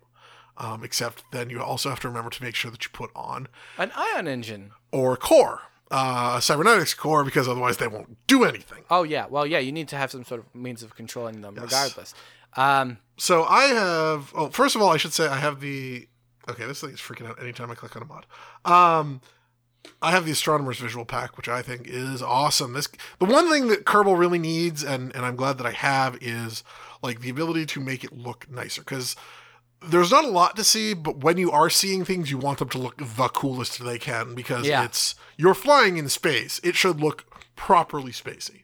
Mm-hmm. I have Real Shine or something like that, which... yeah, I think I have... Planet Shine. Planet Shine, and I have Scatterer instead, which is basically the same thing. Scatterer, no, you're right. Planet Shine, I think, didn't really work. I don't think they updated it for the later versions. Oh, no, Planet Shine is the one that actually is really good because it casts light from other bodies. I have both. I can't get that one. That one doesn't like me. So I have that one. I have the B9 parts, which I think is really good. That's basically just some actual parts. Yep, that's a good one. Historical parts. X Science is great, which basically just keeps track of the experiments you've created. Mm-hmm. Super awesome. Let's see, what else do we have? A bunch of... I do have a couple of different tech trees for the main thing. I have a bunch of couple container mods, which is similar to your mod about the external stuff. But basically it just adds more containers. I like containers. I like putting things in containers. He likes putting things into other things and then throwing them into orbit. I have a half dozen new contract mods. I have D-Magic Orbital Science, which is a bunch of extra science parts, because I like science. It adds like a Geiger counter and a few other cool things. Fancy. I think there was one to check for water, except that may be in the base game. I actually don't remember anymore which is which. Easy Vehicle Switch, which actually doesn't seem to work very well. Very important, Ferrum Aerospace Research, which basically changes the aerodynamic model. Oh, if you're having trouble with aerodynamics, that's your problem. I actually like the FAR model better. So this is the thing about FAR. Yes. Originally, there was a time when Kerbal Space Program's aerodynamics model was practically non-existent. You were flying through soup. No, not even. You're flying through something that liked to pretend it was air. Yeah. It wasn't very good. Then, so FAR created a mod, Ferro Aerospace, whatever. It adds a bunch of hypersonic parts to your thing, but it also built an aerodynamic model that was really, really good. Yep. But hard. In an encouraging sort of way. Yep. Then, Kerbal Space Program put together a new aerodynamics module, an aerodynamics system into their game later on, which was good and effective, and FAR kind of became the hard mode. Yeah. Well, it's very challenging, and it also added, I think it adds by default, the ability for parts to be destroyed by shearing forces of atmosphere. Yes. Which is cool because there's a specific Scott Manley video I remember when he was using FAR after the mod, and he was taking off with a hypersonic jet, and the whole thing just folded into itself. It was amazing. I think they've actually added the shearing force back into the main game. Have they? I thought they had. I hadn't seen it, but maybe I haven't been playing with it. I also have Final Frontier, which is a little stupid thing, but I kind of like it, which is basically for role-playing purposes. It gives medals to your Kerbals who have done cool things. Oh, that's neat. That's one of those like mini goal things that I was talking about that I really like. Little things to add some flavor to. Little things to add a little bit of flavor. Kerbal Engineer obviously is a super important one. That's the one that allows you to calculate delta V and to plan your rocket as you build it. It gives you a lot. Yeah, it gives you a lot of stuff in real time. I also have MechJeb. I know a lot of people hate MechJeb. You could probably talk about the controversy around that. There's a love-hate relationship with MechJeb. A lot of people believe that it's a cheater's tool because essentially it allows you to plot out how you want your ship because it'll do all the math. So you could be like, I want to rendezvous with this module out there. It'll calculate burn time for you. It'll do everything. It'll put you in the right you can set it to autopilot for you, basically. It's an autopilot. Now there is something similar to MechJeb, I don't think it is, which you actually have to do physical programming to get the same result, which is kind of cool. That is cool. I don't use MechJeb myself because I don't see the reason to do that when I can just manual. Because I will say the waypoints nowadays are pretty much the same thing. At this point. No, the waypoints allow you to see where you need to point your craft and estimate burn times. Well, and you can have it point you directly to the waypoint you want. No, you can't. That's using the pro grade the things, and that requires a skilled pilot. Right. That's taking advantage of skill. MechJeb just does it. You could have the dumbest. You could have a scientist in there, but I don't use it for that part. I use it for the extended telemetry type stuff. Right. But I mean, my feeling is there is not that much difference. You know, the people who make that distinction, but then use skilled pilots in all of their missions. There's really not that much of a distinction there between saying MechJeb does it all for you when you have the thing that will point you directly at the waypoint and. I mean, yes, the reality of the situation is MechJeb is not going to be able to fly a craft that is unflyable. If you have built a bad craft, MechJeb isn't going to get into orbit. That's true. Like, at some point, it is... So the thing about that is, especially in atmospheric flight, you kind of have to fly the craft yourself. Yes. In space, there's kind of like three types of people. Right. When you're doing anything. There's people like you who like... don't care. It's like, if I want to use MechJeb, I'll use MechJeb, whatever. There's people like me who are kind of like in between. I don't care. I'd use MechJeb, but I prefer the freedom of picking my node and manually keeping it in place. Yep. And then there's people who think it's cheating. Yeah. I think that there are extremes of all three, and so I don't know. For me, it's very much if I have proven that I can do it, like the first time I do something, I will do it manually. That's kind of the point of the experienced pilots. Yes, is to get an experienced pilot, you have to have done something with them before. But in sandbox mode, you don't need the experienced pilots. Well, that's true, but I don't play sandbox. Well, I do a lot. But what I'm saying is there are people who will say that, but then use sandbox mode where it will do that for you. So at some point, it's like a lot of those people, it's basically just, I didn't autopilot. No, see, the problem you're having there is the people who play like that with that whole MechJeb is cheating don't play sandbox mode. Or when they do play sandbox mode, they're not playing sandbox mode as a game, they're playing it as a sandbox. I don't know. I have definitely seen some of them who just play sandbox mode and don't play career. I've seen this. I've seen this argument since before career existed. If they're calling MechJeb cheating and then they play sandbox mode, they have no feet to stand on. There's no. It's a lot. It reminds me of the argument of people who say that using gambits in Final Fantasy 12 is cheating because you don't have to stop and program in your actions. It's like, well, you can. It just takes more time. It's not actually easier, and that's sort of my feeling about MechJeb. It's like I don't necessarily use it for the autopilot, but I also don't think that, like, if you've shown you could do it once, like if I could do it once, I could do it 50 times. So just let the computer do it for me. The other 49. It's not as efficient though. It's not, but I'm not that efficient. No, well, I mean specifically. MechJeb and also the experienced pilots have a habit of overcompensating, and they use more RCS or solar power to keep something on the mark than if I do it, I could just set it on there and I can do a better job of keeping which to me actually means that it is not as cheating because it is actually a trade-off.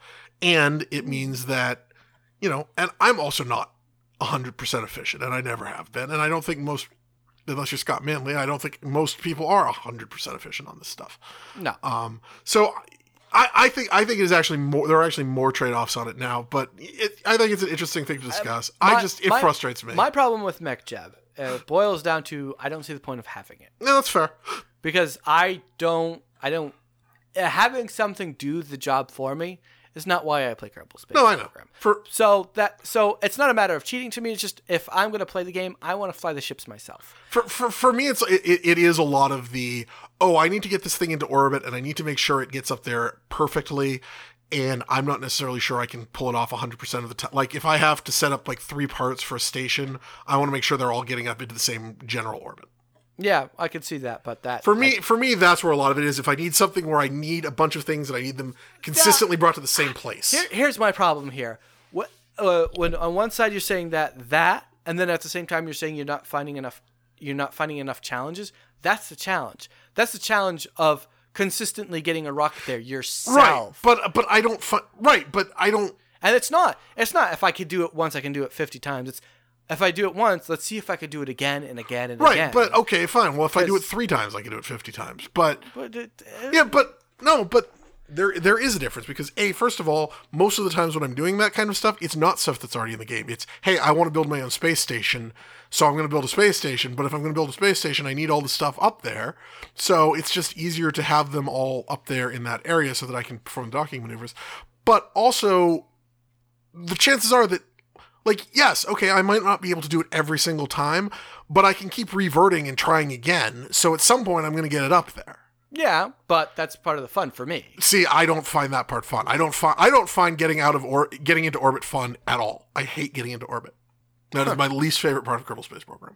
Everything after I'm in orbit is great, but it's just sitting there babysitting the W key for 6 minutes and trying not to go past 90 or above 45. It's just I just find it tedious.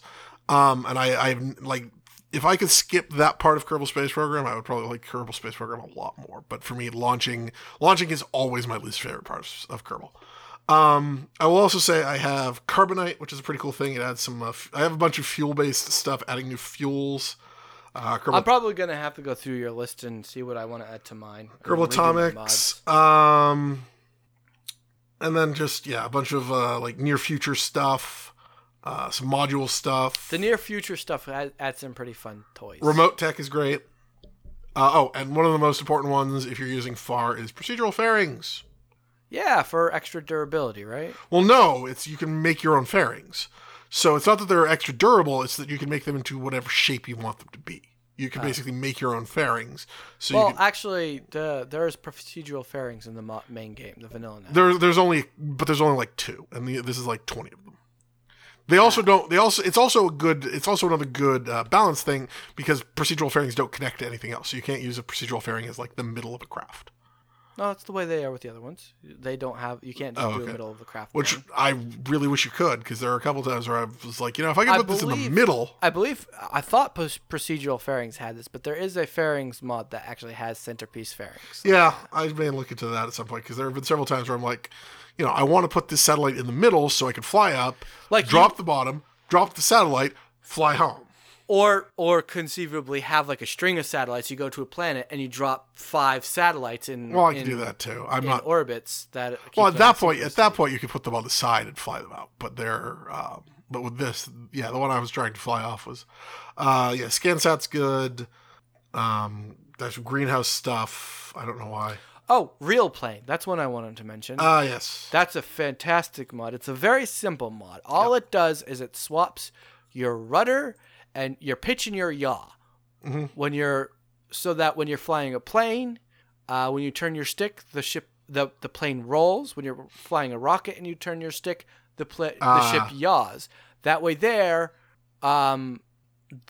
both fly naturally the way you would expect when you're flying either a plane or a ship. Also, I also added a surface experiment pack, which gives you more reason to actually land your craft. Oh, and better burn time. I don't have that one. Better burn time is fantastic. Oh, no, I do have that one. It does a few things. First of all, it properly calculates burn time. Yeah, that's useful. In that whenever you fly a maneuver, you plot out the maneuver, it tells you how much burn time. Like it says 20 seconds, right? Yep. And it tells you exactly when you're going to hit the node. But when you hit the node, technically speaking, you've missed the burn time because you should start the burn halfway back. So if you've got a 20-second burn and you need to actually fire your engines 10 seconds before you hit the node so that it properly centers the burn. Right. Better Burn Time calculates that for you, and it shows you a nifty I little know counter by your nav ball so that you know when to burn. Oh, see, I actually liked that part. I actually liked having to figure that part out myself. Oh, well, yeah, I used to do that, but after a while I got bored of that. And so I used better Burn Time. That's cheating. Don't you start.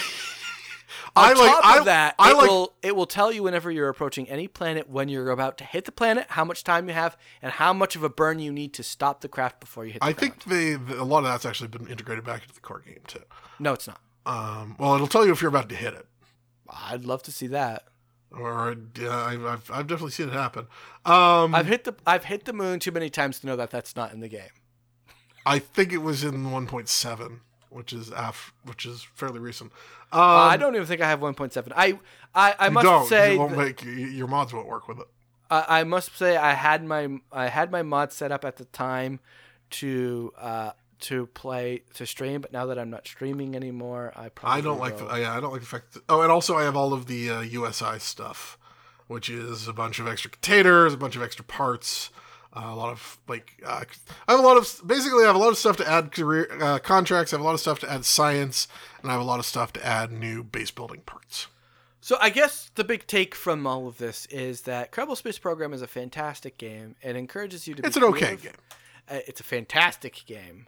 But it does benefit from mods. I actually think that was something we should have got into, is the fact that you like I respect Kerbal Space Program. I don't know that I love it, and you love Kerbal Space Program. I absolutely adore this game. I think it's one of the best games out there, just because it encourages you to be creative. Yeah, I think that Kerbal Space Program is a very good game. I don't love it as much as you, and I don't think I ever will. And I think some of that is partially our playstyle, and some of that is just, I don't know. After a while, it does reach a point where I'm just like, all right, I've done everything that I want to do, and I can restart and basically do all the same things over again. I will admit that. So this is the thing about it. It is an open world game in the same vein of, and not even open world. It's the type of game that that challenges you to find things to entertain yourself with.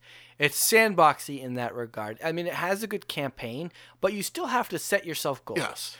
Most of the time, the campaign will provide you with goals that you can work towards, but you still have to have the drive to do it. And if it's not something you're interested in, then you're not going to want to. I was going to say it's a lot like Crusader Kings, where for a while I would go back to Crusader Kings and I'd be like, well, I could try this new country over here that I've never played before, and that looks really cool. And then I'd be like, yeah, but you know what? Ireland's really fun, and I could conquer all of the world if I could probably conquer all of the world this time if I play as Ireland. And I think Kerbal Space Program is like that. It's like, well, all right, I could theoretically, I guess, set up the space station and use that as a launching point to get from there to Duna. But let's go to the moon instead, because that's fun.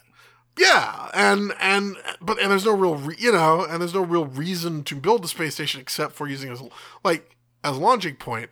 So yeah, there is some of that sort of, at some point it does start to feel a little repetitive. And again, I really, really, really hate takeoff. So at some point, that's the part where I'm just like, oh, all right, fine, let's launch another ship. You should just use the cheat. I could. I do sometimes. A lot of times I don't, because like I said, at some point, I do feel like that's cheating, and I don't necessarily want to do that. I just find it tiresome. Especially when I have a ship that is extremely unbalanced. I would assume with FAR, you would have so much difficulty getting some of these craft into space. I have had difficulty with some of them, but again, if I try it 50 times, one of them eventually I will get lucky. You really need to play the campaign and turn off the auto revert and see how far you get. I've done that. I've made it to the moon doing that. Okay. Well, anyway, this is, I think, where we're going to wrap it up. If you have any questions, thoughts, or pitch ideas, please send them to us at spitball.sessions@gmail.com. You can check out our writing and other articles at spitballsessions.com. You can find me at The Drell on YouTube. I'm usually on Twitter. You can also find my friend Josh at twitch.tv/KOHOLOS or at Kaholos on YouTube. Kind of, yeah. So thank you all for listening to Spitball Sessions, and tune in next time. Till then, keep your feet on the batter's box. Bach. Johann Sebastian Bach. Keep your feet in the batter's box and your eye on the ball, because we'll have another hot pitch coming your way. Thank you for joining us for yet another fun episode of Spitball Sessions. We hope you had a good time. Please pay attention as you exit the stadium to make sure that you're not run over by any cars, trucks, or other moving objects. If you'd like to contact us, you can drop us a line at spitball.sessions@gmail.com or on Twitter @spitballsession. Please leave us reviews on your podcasting platform of choice so that other people can help find the show. Remember, we can't do this without you. And come back in 2 weeks for the next exciting installment of the Spitball Session. Remember, only you can prevent bad games.